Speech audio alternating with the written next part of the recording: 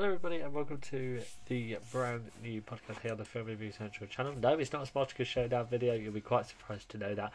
Simple reason being, I've done a lot of Spartacus Showdown videos at the moment, but no, it is time for probably the most special movie review I've ever done, and it's one that I've been so excited to do ever since I started a channel over here on Anchor. It's one of them, films is one of the franchises which honestly it makes me, really, really excited to talk about it. And that is, of course, No Time to Die. The 25th Bond movie, the last film involving Daniel Craig, the first film in 6 years in all that franchise, which is crazy. It's absolutely mental. But we are going to be talking about it today. It is going to be a non-spoiler review, so sorry to people that have not seen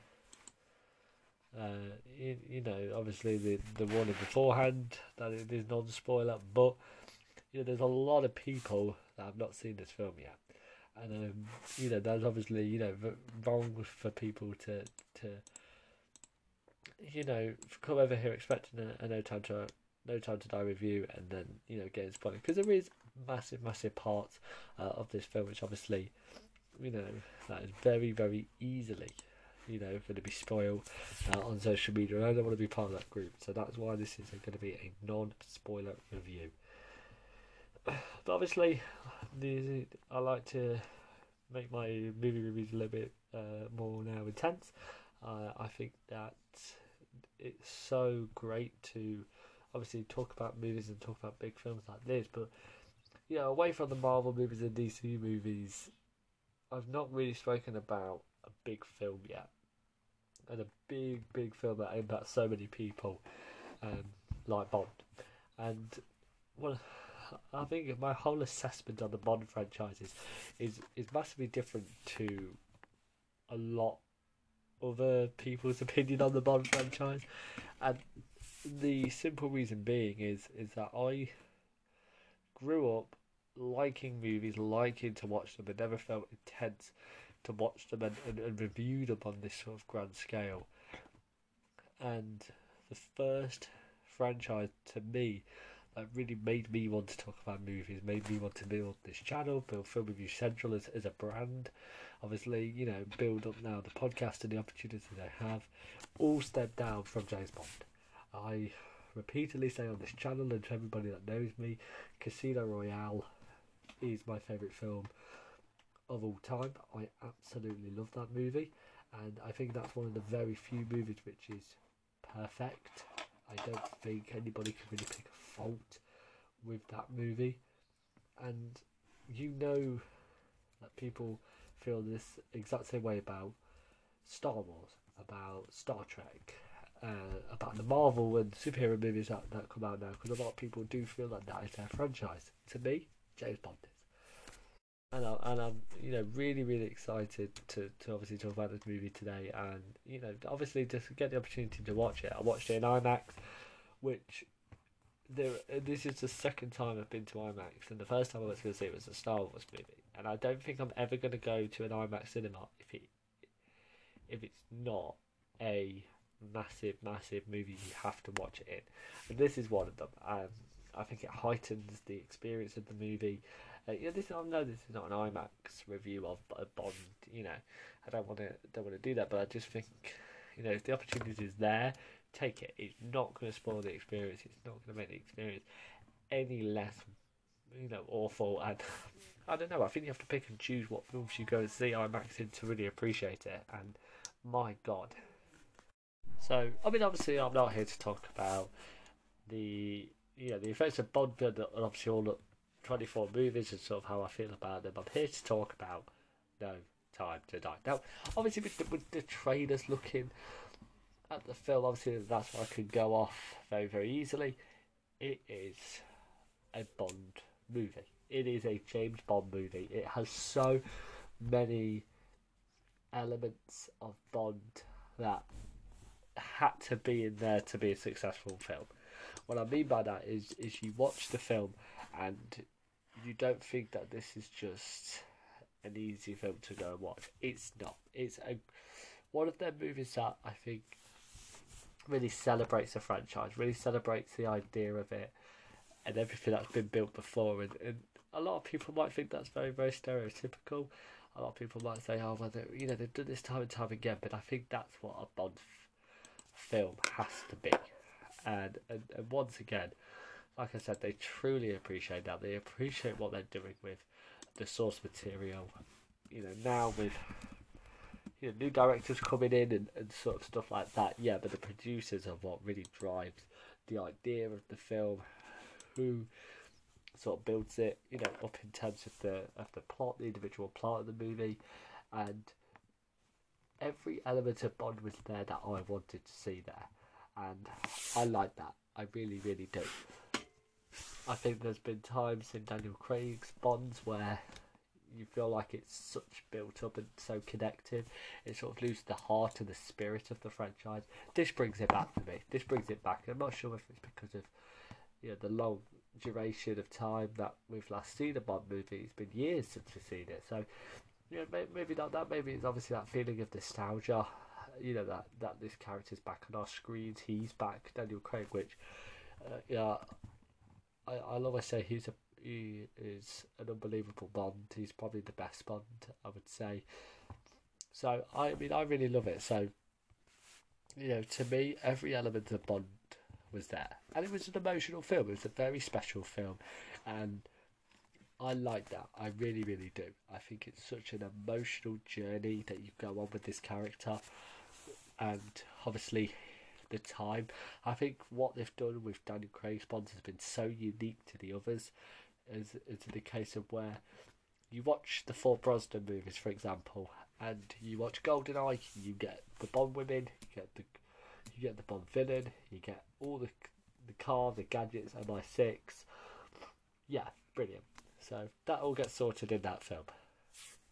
Next film, Tomorrow Never Dies, different Bond girls, different Bond villain, different gadgets, same MI6. So, and that's obviously what it is. But for this one, from Casino Royale to this one, it connects. Every element connects to this one, which is obviously now Daniel Craig's last film, where they're thinking, okay, how are we going to end this? And they end it in such a emotional but very, very special way. They don't leave anything unturned. They don't leave anything to be pondering fans' questions of. They end it on such a beautiful remark that, to me, I can't recall the last time they ever did that for a Bond actor. Is that when the Bond actor probably feels massive, happy with how the story is ending, not we need a new Bond now. He looks too old. We need to put somebody new. We need to get control of this actor to sign him. They haven't done that there. They've let Daniel Craig's story to film run its course, run a beautiful course, but also run a very, very well ending. And I was very, very pleased to see that. Really pleased, obviously, to see him back. You do watch the film and you do think, yes, if I was sitting in the cinema and I knew you were going to do another one, that's when you'd probably be a little bit old. But I think it was so important for Craig to come back, because after Spectre they left it on such a big cliffhanger. I don't think another actor could have come in and really give the heart of what Craig did, and his version of Bond. I don't think that could have been replicated by any other actor. I think whoever plays him now, or what the next step is for this franchise in terms of the story elements, what they're going to do with that, I'm not sure. But I think that it would have been very, very difficult for somebody to come in and go, you need to end what Craig has done. So you need to do that one, and then we'll move on to yours. It didn't need to work like that. Craig again, obviously giving it, a great performance. I think this franchise, across many, is one of the very, very few franchises not to really be nominated for an Oscar, and that is surprising to me. The last Bond film that won an Oscar wasn't Best Original Song, which I think the song in this one by Billie Eilish was, I think, fantastic. But we'll move on to that in a minute. But the last sort of category that they won in was in 1965, and then again in 1966 for Goldfinger and Football. That's crazy. That is mental. You know, no big acting nominations for any of the Bonds. And I look at Craig's performance; it was absolutely fantastic. But I could honestly see that somehow, with the state of movies at the moment, and obviously there is such limited films released in every month, so you have more focus on the big tentpole franchises. Why shouldn't Craig get nominated? I don't think anybody will be angry. I don't think anybody will be mad.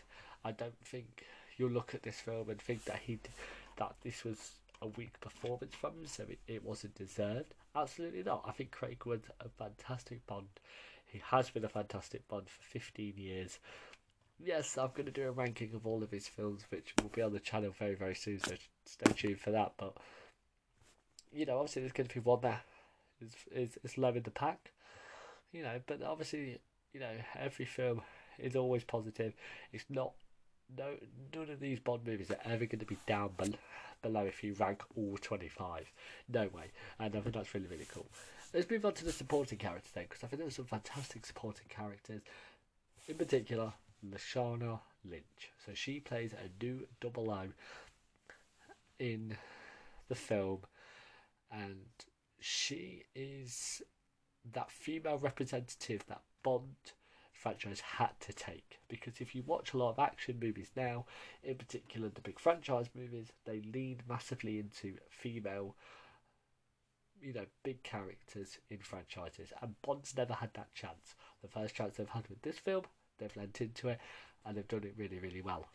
You think, obviously, with the colour of their skin, linking that into it, I think they took a massive risk with Felix Leiter, again, which we'll move on to in a minute, but he, obviously, coming back, I just thought that was a really, really good choice, but it was risky making him an actor of colour. But I think she absolutely smashed out the park. She gave some really great comedic performance moments in it, which I thought was great. That sort of took it away. I think her chemistry with Bond was really, really strong. This film, and have so many positives about her. Obviously, there's a lot of people saying about her, being the new 007, and obviously having a female there, which I don't really want to speak about that, because I think Bond at the moment is obviously now not casted, so we don't know who's going to do, but nothing's been officially named yet, so I can't really make a comment about it, because I might be here saying go for a female, and they don't. So I think she was great. I think she had a great character. Really led very, very well into it, and I just thought she was a really great addition. She didn't hold the spotlight. She didn't take anything away from anybody, and I think it was really good. The villain. Let's move on to the villain, Rami Malek, and this was where I started to sort of have my little issues with the film, and I'm trying to recall in my memory, because it's a long time since I've seen another Bond movie where the villain on screen, where a Bond villain had such a big impact on a film's story, where the direction of the film went, without really being featured on screen. I think you've got to go back to You Only Live Twice with Sean Connery and with Blofeld, because everything was leading up to him, coming out, who is this shady character, and then he reveals himself with the cat and his eye and sort of stuff like that. That's really the only film I can think of off the top of my head that a character like that, and a villain as well, be so central to the plot but don't have to be on screen a lot. Hands down, the scene in his house, and that's not a spoiler, but the scene in Rami Malek's character's house was probably the most captivating scene to watch in the entire film. It was very, very good, very well acted, and Rami Malek was a great choice. If you ever see Mr. Robot, or you ever see The Pacific, them characters he plays in them films are very, very dark, very disturbing. He leads into that, so I think it's a great casting choice.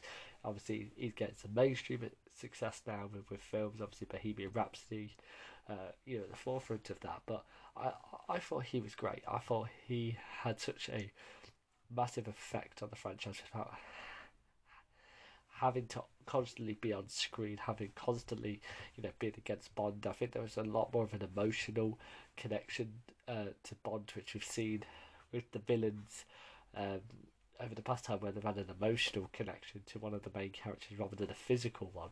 And I think that's where Craig's Bond movies have been very original. So yeah, I liked Rami Malek in the film. I don't think I ever had any problems with him. Is he going to be a Bond villain to come back?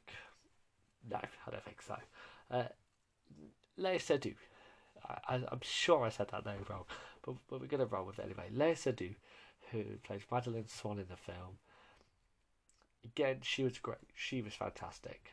That character is so multi-layered and heartbroken that I think she's probably the most well-developed and, built Bond woman I think ever. And I think that was really cool. I think she's a great actress, really great casting choice. Obviously her connection with Bond never felt out of place or a little bit stereotypical. It was sort of very, very, very cool. The fact that she could never go away from her past. I like that. And, I will, obviously, watch the Craig movies again, and I will watch Spectre again. I think I need to watch that film again just to see, obviously, where her character was originally, what she was like. But she was very different in this one, and I like that about that one. I think it brought out a lot of different character options we've seen, and something completely different. Obviously, then we've obviously got Ray Fiennes as M.